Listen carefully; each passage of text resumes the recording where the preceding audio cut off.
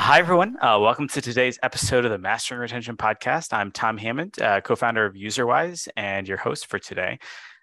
Today, we are really lucky to have Erez Baron with us, who is the co-founder and CEO of Moolah. It's not too often that we get to have co-founders on the show, so super exciting. And it'll be really fun to talk about how your kind of game economy design background, has kind of led into this new company and stuff. Before we dive into everything, though, Erez, I always like to ask, what's your story? Like, how'd you get into games? How'd you get to where you are today? Pure luck, to be honest.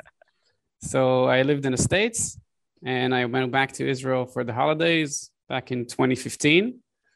And a friend of mine told me that there's a job opening up in a company called Playtika, a small startup, and they have an opening for a game economy manager. And I applied, and everything is history from here on out. Okay, what does a game economy manager do? Like, what does that actually mean for people that maybe don't know? So I started as a pricing manager, meaning you're in charge of pricing the personal offers, and then it became something a bit more. So then it's included as a whole. How do you price the payment page, for example, and different features the company had. So it means which segment gets a $5 offer and which segment gets a $10 offer, and when and how often. So this was the initial role, and it became a bigger role when I started working for Huge. So Huge Game is a Polish company. I started working there back in 2017. And I established a game economy team there in Poland. And maybe then I actually became, so let's say, a real economy designer. So in Playtika, I was in charge of mostly monetization. So I made money out of our DAO. In Huge, it was a bit more interesting. So it's not only how to make money, but I also started touching retention as well. So I did a lot of economy funnels within the system, and delve deeper and deeper into the math of the slots games. So that was a much more holistic experience. Very, very interesting. I think like economy design in general is probably the most interesting role within gaming, because you essentially touch everything. So there's a ton of analytics, a ton of understanding how people think, not only users, but how people think. So you have to be somewhat of a salesperson. So there's a lot of psychology involved, a lot of consumer psychology. There's a ton of UX and product. I recommend to anyone that wants to start working in games to apply for an economy position. By far the most interesting, and probably will get you to understand gaming very well.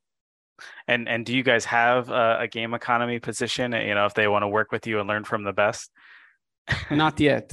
Not but yet. we hope to open up a position soon. All right, we'll be keeping an eye out for that one. Sounds good. Okay, so you have enticed me with a bunch of very interesting questions. I want to loop back just a little bit to your Playtika days. You talked about pricing and which segment gets what and stuff. I'm curious, like, do you have any examples of maybe a segment that you created that worked really well from a pricing perspective, or maybe something you thought was going to work great and then it just fell flat on its face or backfired for you? Like, I think a lot of people, the idea of segmentation makes sense, but when it actually comes to putting it to practice, I think a lot of people don't know where to start, or they make a lot of mistakes and they don't see the value actually coming out of it. So when I first, so I'll try to stay within the realm of what I can say that I've done. So when I first got into Playtika, first of all, Playtika is a company that is very, very data driven, extremely. So it's probably the best gaming school in the world. So I should point that out outright. And I've learned the power of data. So I had the opportunity to work with data scientists and to come up with new ways of how to group people. And there was one specific way that that I found was probably the most lucrative. And to be honest, I'm not sure how much I can say, but it revolves around how much people are willing to spend in general. So I think that's what I learned. That is probably one of the strongest segments, and this is something that I've learned and relearned over and over again throughout my experience in games. So this has repeat in every interaction I had as a consultant and in all the companies that I worked for. So it's to understand exactly how much users are willing to spend, when they're willing to spend it. And I think probably another thing that I've learned is that it's so before you understand what people are willing to pay, it's also the infrastructure to support your decision making and how you react to it. So a lot of companies offer you the possibility of understanding what a user is willing to pay, but you'll need the technical possibility to react in real time. And that so real-time segmentation is very intricate in terms of the tech itself. ETL processes tend to crash. So the infrastructure is incredibly important. And I think most companies don't understand how important it really is. And they simply bring out third parties that are probably not as good as they would hope or expect. And then the results are usually poor. And so I think, so Playtika had a very, very, very strong set of tools, which I think maybe that's the biggest learning, is that you first need to have the infrastructure to support extracting the needed information and then reacting to it. Mm-hmm. I love that. Yeah, having spent the last few years building that sort of real-time segmentation layer, it is far more complicated than you would realize to get it right. So that's great. Okay, so to kind of summarize what you're saying here, and I'm going to try to put it into like a real person's mindset or behavior. So rather than just like looking at the user, let's put ourselves in the user's point of view. I, as a user, am willing to spend $5 every week to play my game because I love it and it makes it more fun to do. I could be a different user. I'm willing to spend $50 once a month to play the game that I want.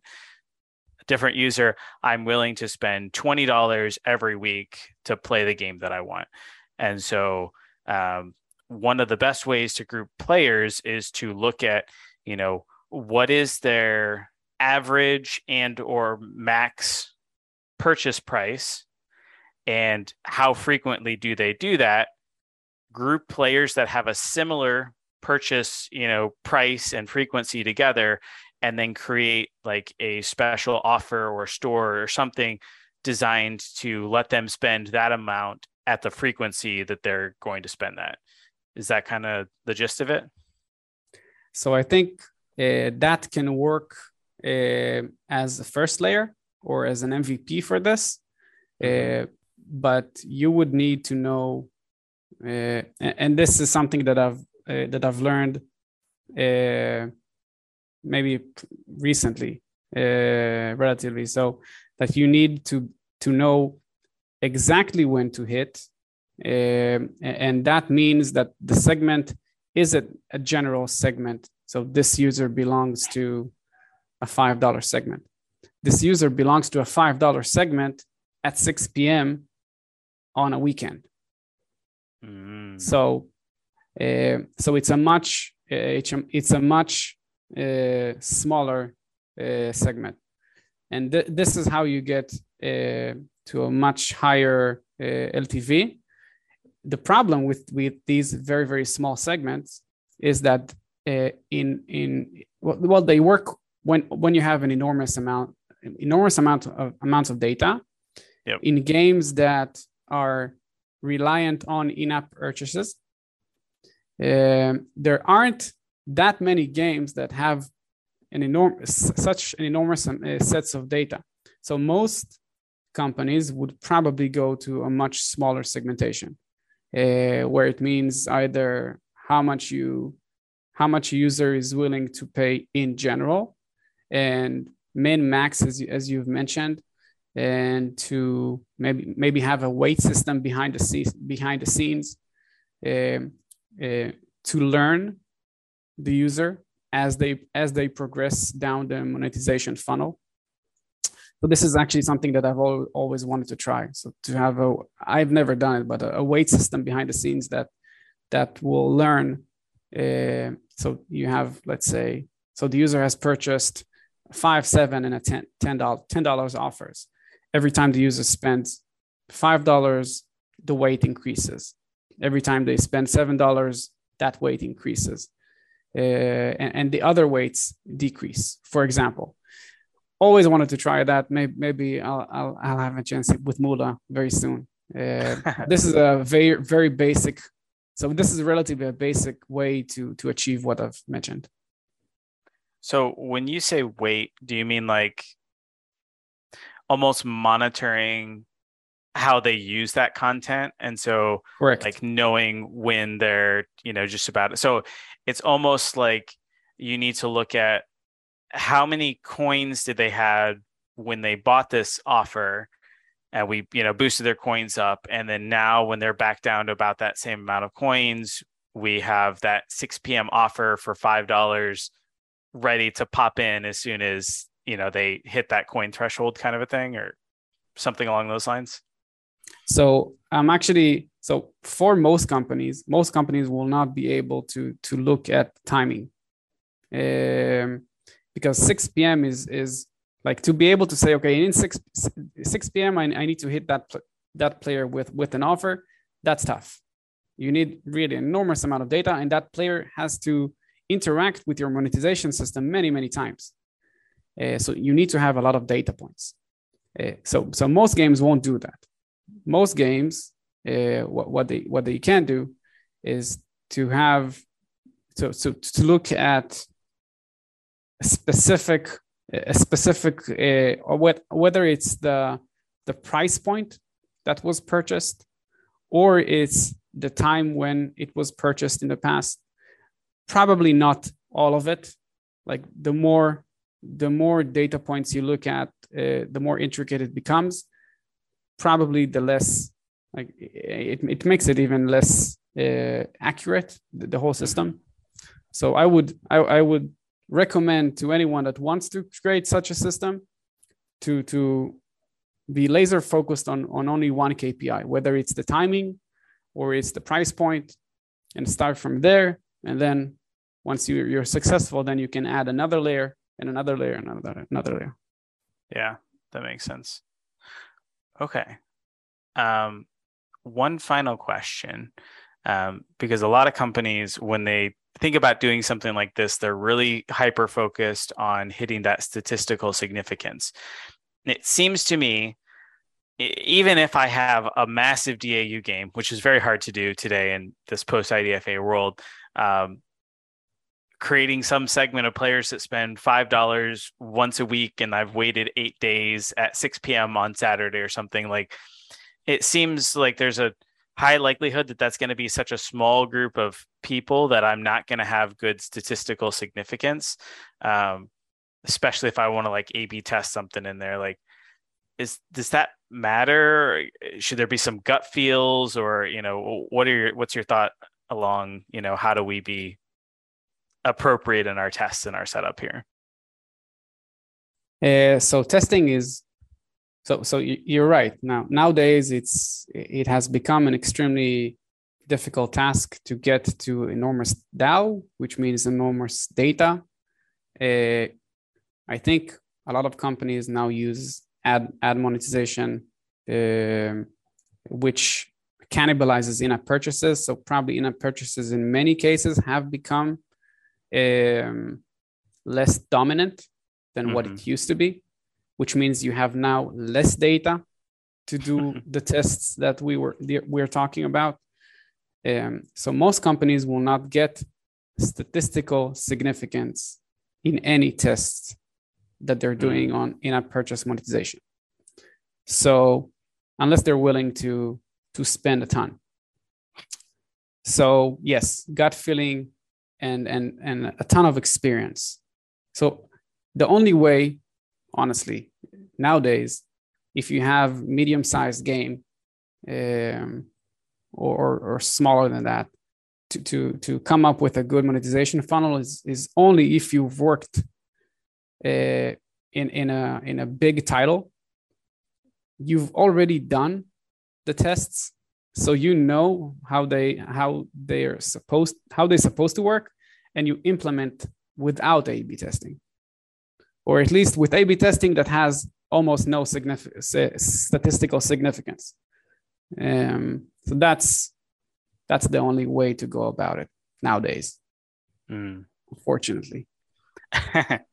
But it's due to good reasons, by the way. I don't think it's because IDFA, honestly. I think it's just because gaming was an extremely lucrative business for a very long time. It attracted many talents. So everyone is now fighting for a pool that has gotten bigger, but not a lot bigger.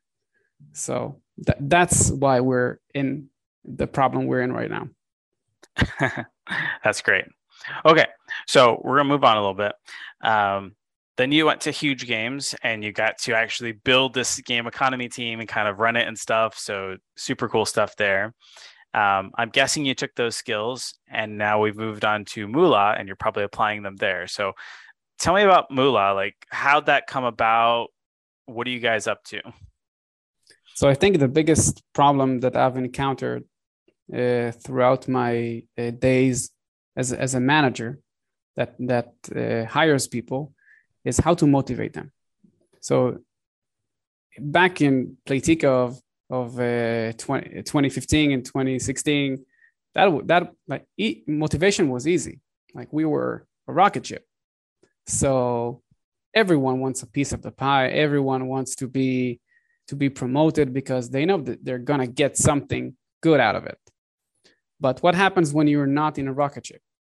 99% of, at least, are not rocket ships.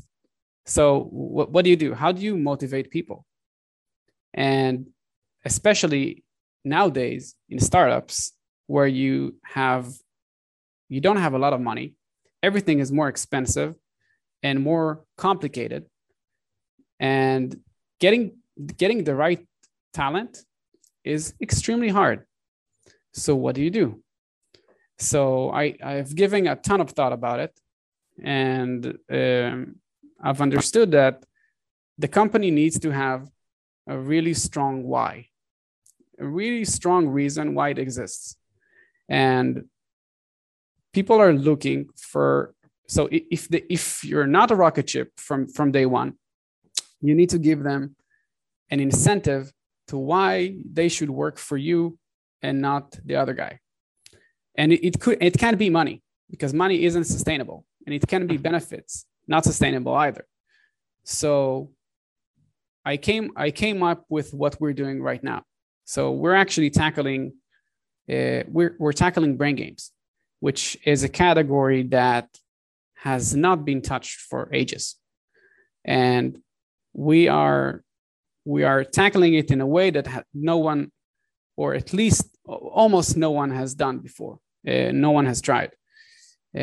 So we want to take brain games. Question before we continue. Shoot.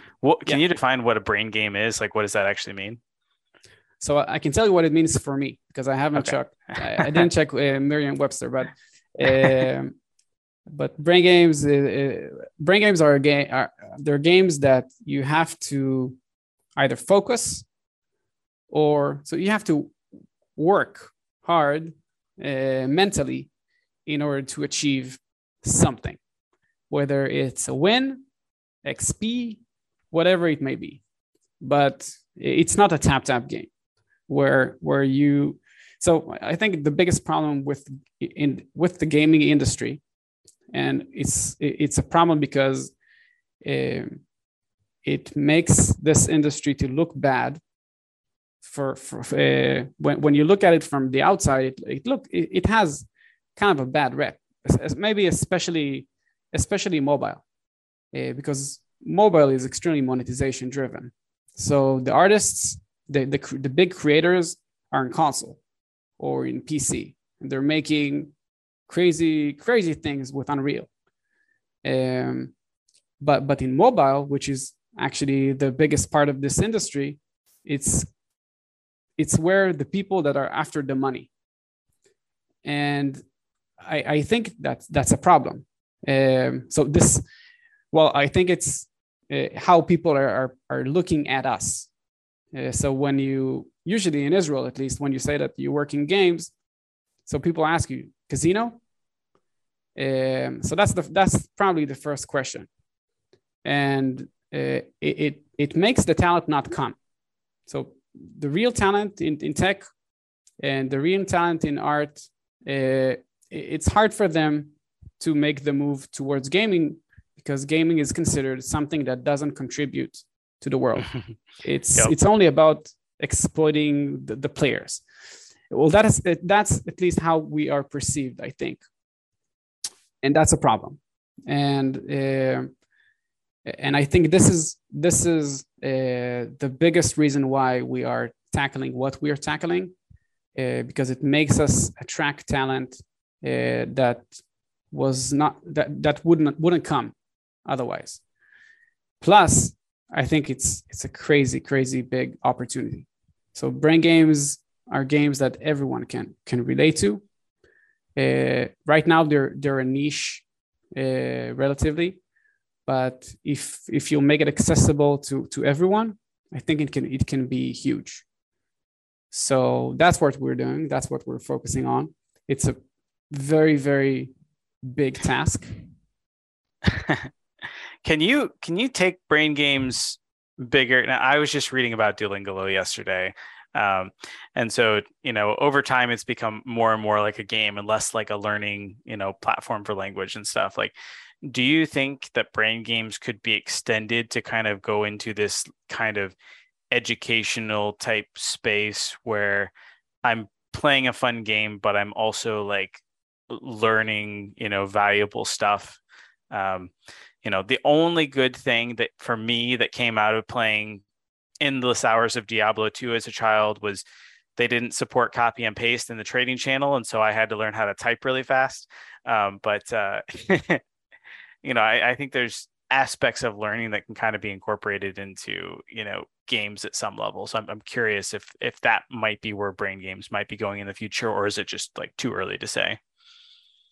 So I can't say where they're going, but I can tell you where I'm taking them. So we are going into learning. We want to make, so this is how I explain it to other people what we're doing.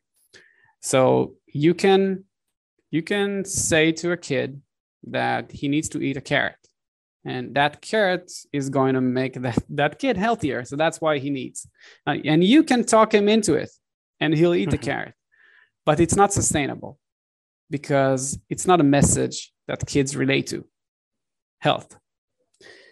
But if you'll make eating carrots fun, then people will eat them. And you won't have to work as hard as you do in order to get them to eat it. We want to make the world smarter. Now, we can tell them that if they play our game, they'll be smarter. And that's a good thing for them because, I don't know, they'll remember where they put their car keys, and they'll be able to focus in meetings, and they'll be able to read it through a book. But if it will be very fun, and the byproduct of playing our game would be that they will become more focused and be able to achieve more in their daily routine, then it's a win-win. And then we won't work as hard, and then we'll be a monster hit. And I think this can be achieved not only through, so you said learning, so it can be math, it can be language, it can be trivia, it can be anything. But there's also a small caveat to cracking this genre, is that in games that you don't have to focus, there's a ton of stuff you can do that makes the game interesting. So whether it's a pop-up or an effect of a sort, so a visual reward, an audio reward, whatever it may be. In brain games, you can't, because it's every small thing you do is a disturbance. So that's the biggest challenge that we are facing. So how do we make the game fun, like every other game, but also not inhibit players from playing it? So I think that's the biggest problem with what we're doing. It's very interesting because we're hammering the problems one after another. Fascinating journey. Yeah.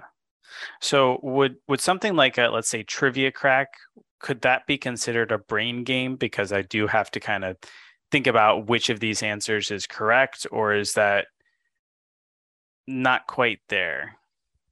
To be honest, I don't know Trivia Crack. We're not focusing on trivia at the moment, so I haven't explored. But I can tell you that what started everything for me, like this whole journey, was HQ Trivia, that was launched, I think, in 2018.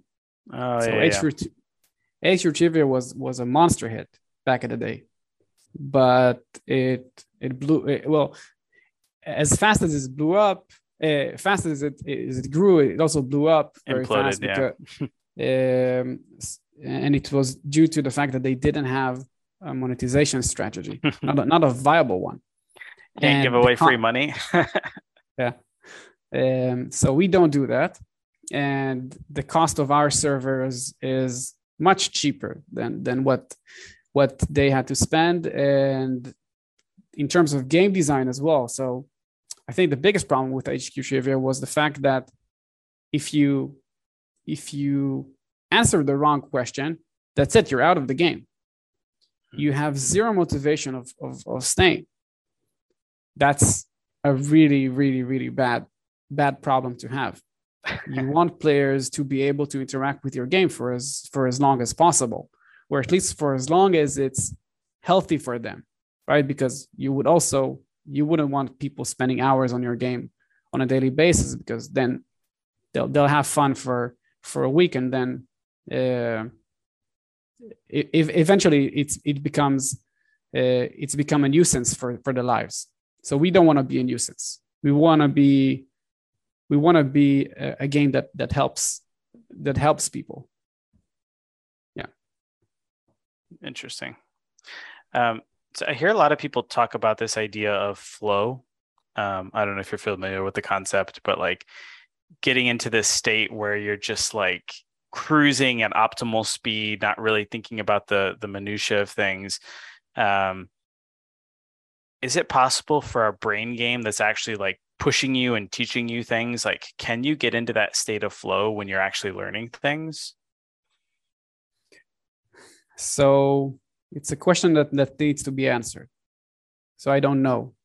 So we haven't done it. We haven't created a game that you can simply play without thinking too much. You have to focus. You have to concentrate. It's work.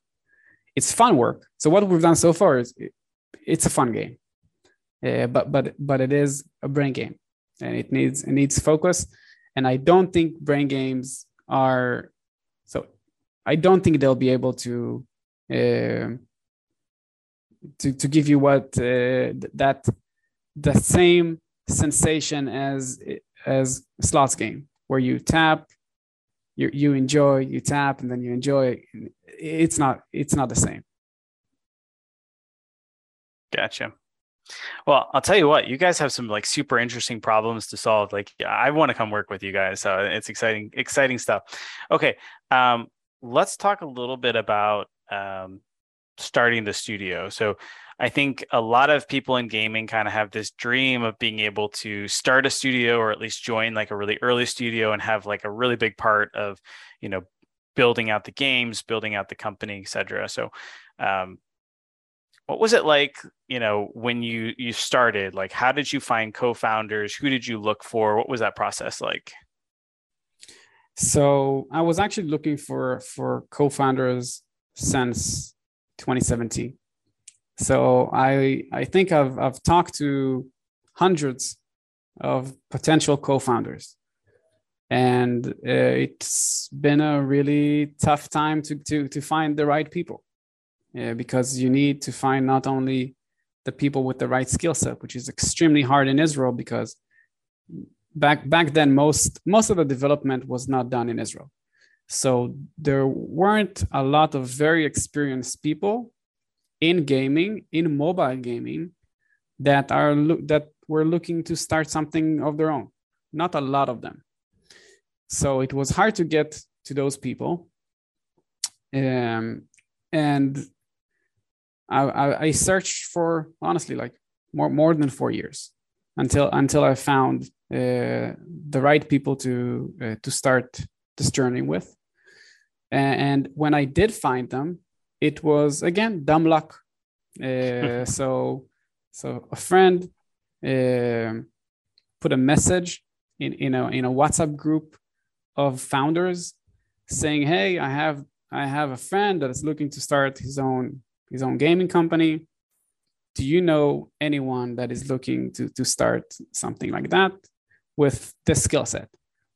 And then another person said, "Hey, I know 2 guys that have left their company to start a gaming studio. Both of them are techies looking for the business angle. You should talk." And that's it. This is how it happened. And the guys actually wanted to do VR in the beginning, and I had to persuade a bit to get them to drop it. And I'm happy that eventually I was able to, and that we're doing what we're doing. Because I think, oh, come on, guys, you could have been introducing legs to the metaverse. It would have been revolutionary. No, thank you. I have a ton to say about metaverse and VR and all of these quote unquote revolutionary things that are happening. But yeah, not sure if we have 2 more hours. Okay, so you searched for co-founders for 4 years. What are some traits or things that like you looked for that like, are there any lessons learned that go into that? Like, what should a person be looking for when they're looking for co-founders? Because I think that's one of the hardest things. Like, I know a lot of people are like, well, I want to start a studio, but I know I need to find co-founders, but like, I don't know what to look for. So like, do you have a few traits or commonalities, or like, what would you say they should look for in their co-founders? I think so the best the best co-founders are people that have already either done the journey already once, but most co-founders are not that way. So most co-founders are they lack the experience, because if they had the experience, if it's successful experience, and they either sold a company or they probably won't start another one from scratch. So let's talk about the average co-founder that you should look for. So the average co-founder is someone that has the time, has the ability to learn what they need to do in order to be successful. So it's not necessarily the person that has, so it's usually won't be the person that's already experienced. So it's usually not the CTO of another gaming company. Usually it's either a team lead or someone that was very senior in the R&D, that knows either knows the ins and outs of what needs to be done, or is extremely smart and have the ability to learn, plus have experience from a parallel industry. For example, I don't know, e-commerce, or like something with that is still B2C, because the mindset is very important. Like working in a B2B product is so much different than working for B2C. So I think this is what I've learned is that you don't need to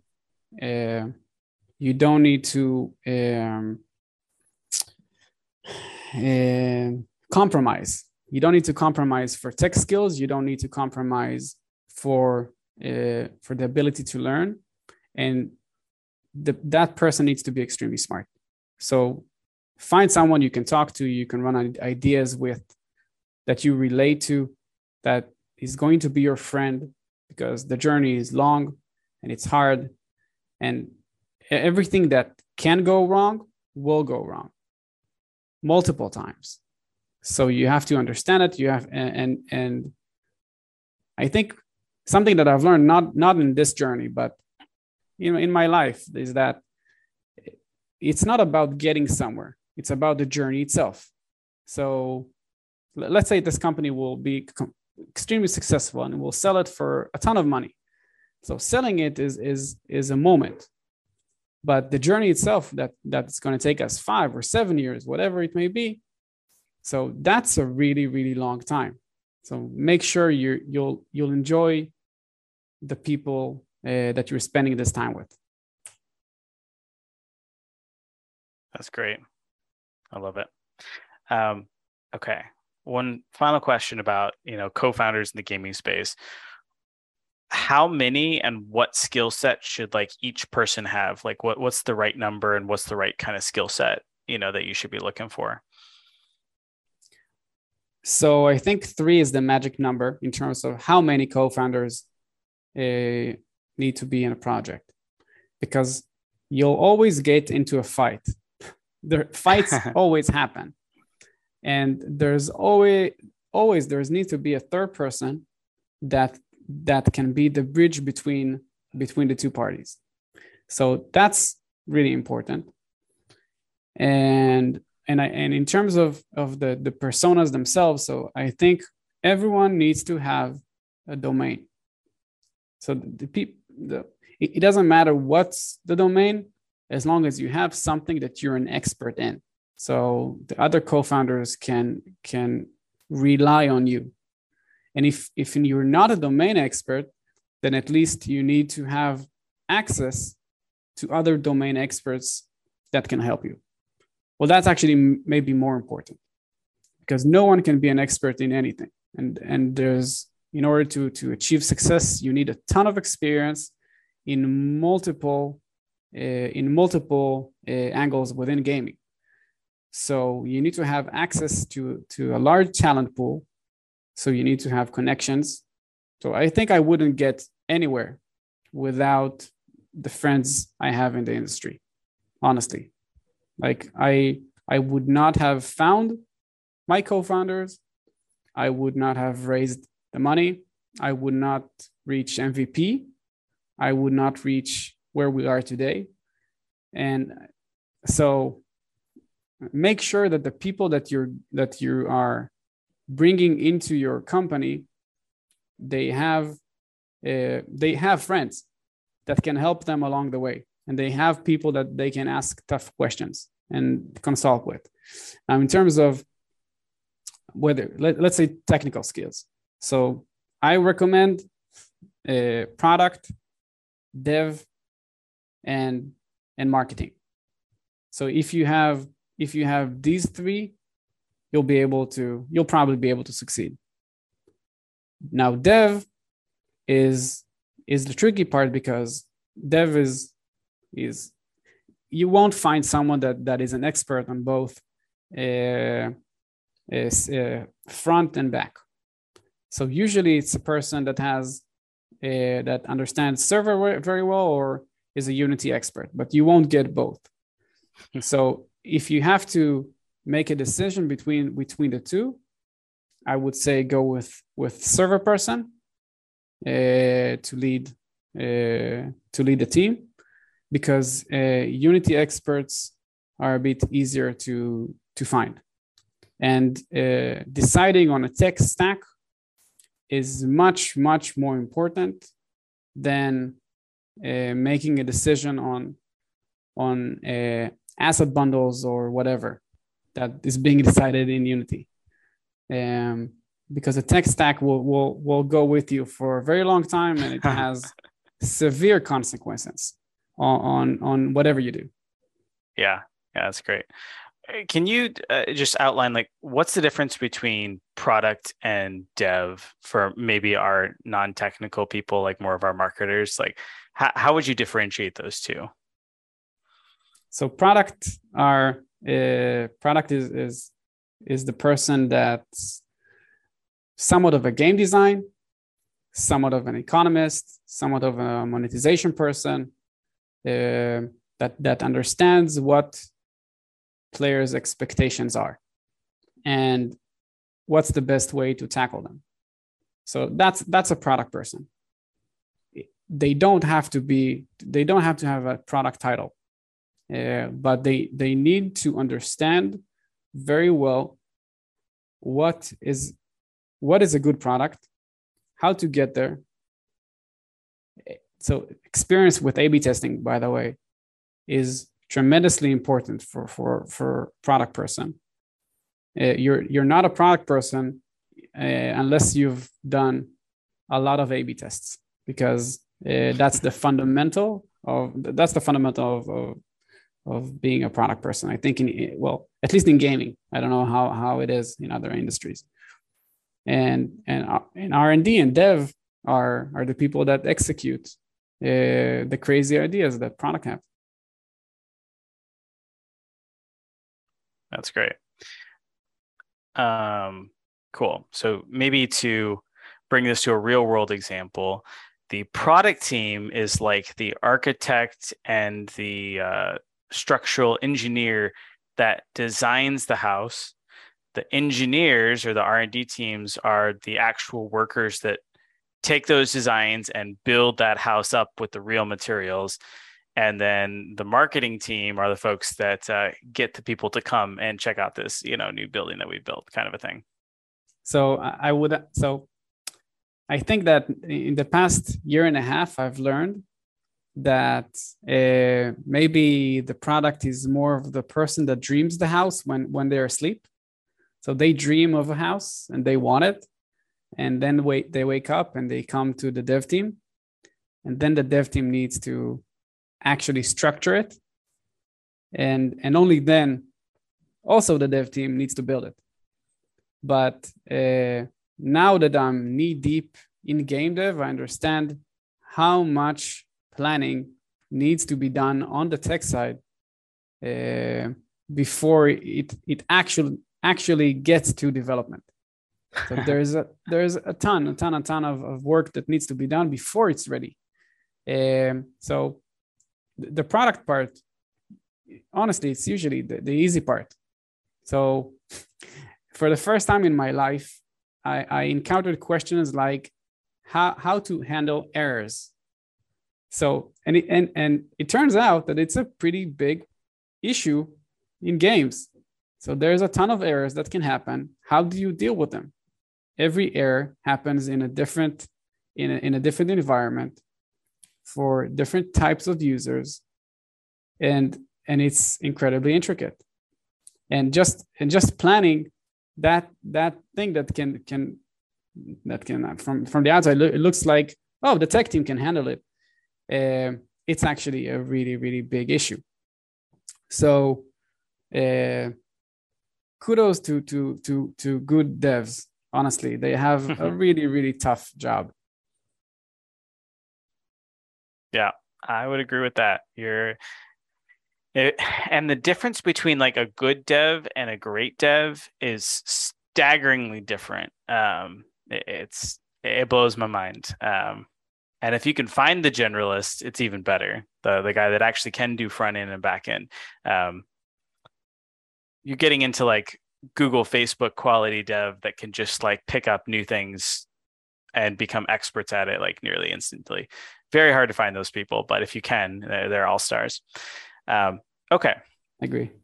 So don't have a lot of time left, about 5 minutes. I want to talk about actually, how do you build out a great team? So you've got the founding team.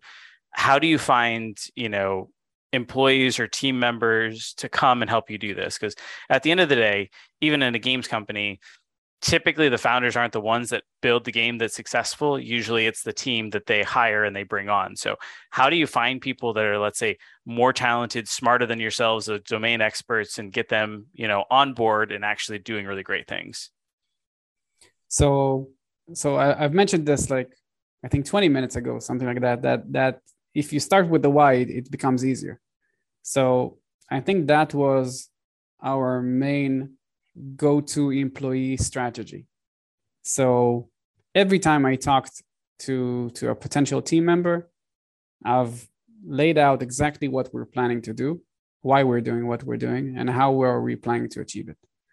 And I've tried as much as I can to figure out if that spark I see, like if I see a spark in their eyes, and if that spark is coming from the right reasons or not. And I think I've interviewed hundreds of people in the past year, and I think, to be honest, something bad is happening for tech. So it becomes a lot about money, and I talked to a lot of people that have started working for a company 6 months ago. And I'm saying to myself, why are you talking to me? Like, you're a smart person. Why are you talking to me after 6 months in another company? Go do your best, succeed, and talk to me in a year and a half from now. But still, I get a ton of candidates that feel like mercenaries, honestly. So I try to avoid hiring that kind of people, because they'll leave me faster than they leave their current employer. Because honestly, what do I have to offer, right? I'm a small startup company, so my resources are limited. So I focus on the differentiator, which is our why. And honestly, I wake up every morning not because I want to make a crazy big exit. It's because I want to make gaming something, mobile gaming to be exact, something that I can be proud of saying that I'm in mobile gaming, and I think that it's already happening. So in the last year, when I said to people what I do, I got such a different response than what I used to get not long ago.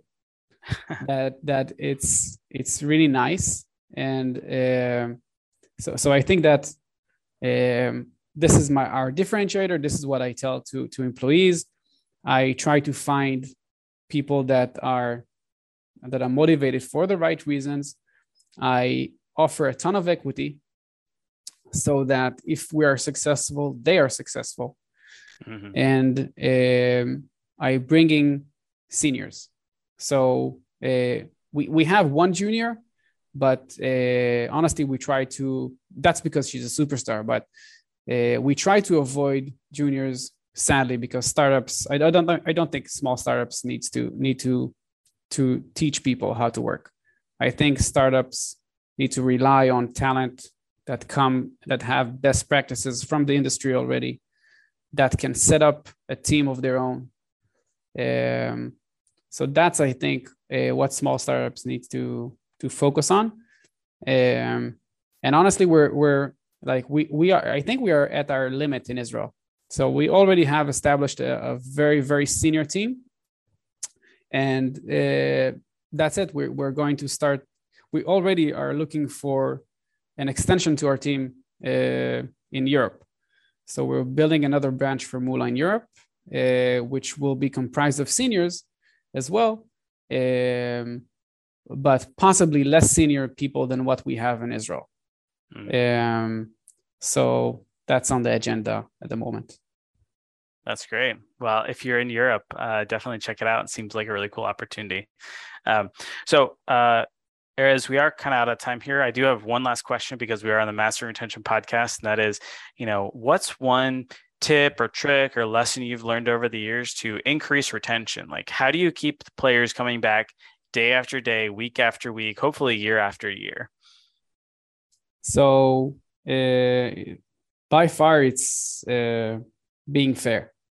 So you have to make sure that your game is fair for everyone. Not fair for the average player, but fair for every individual player.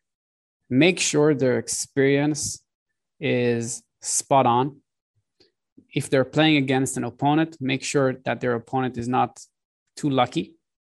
Make sure that they're not too lucky. Make sure you control the experience and you streamline it. And whatever you expect to happen happens. If you design it well, they'll come and they'll stay. That's great. I love it. Well, Erez, if folks do want to get in contact with you with, questions or interested in learning more about Moola or this kind of new branch opening in Europe, what's a good way to get in contact with you? I'm very active on LinkedIn, so feel free to reach out. I promise I'll do my best to answer. That's great. All right. Well, thanks for joining us. Thank you. Been a pleasure.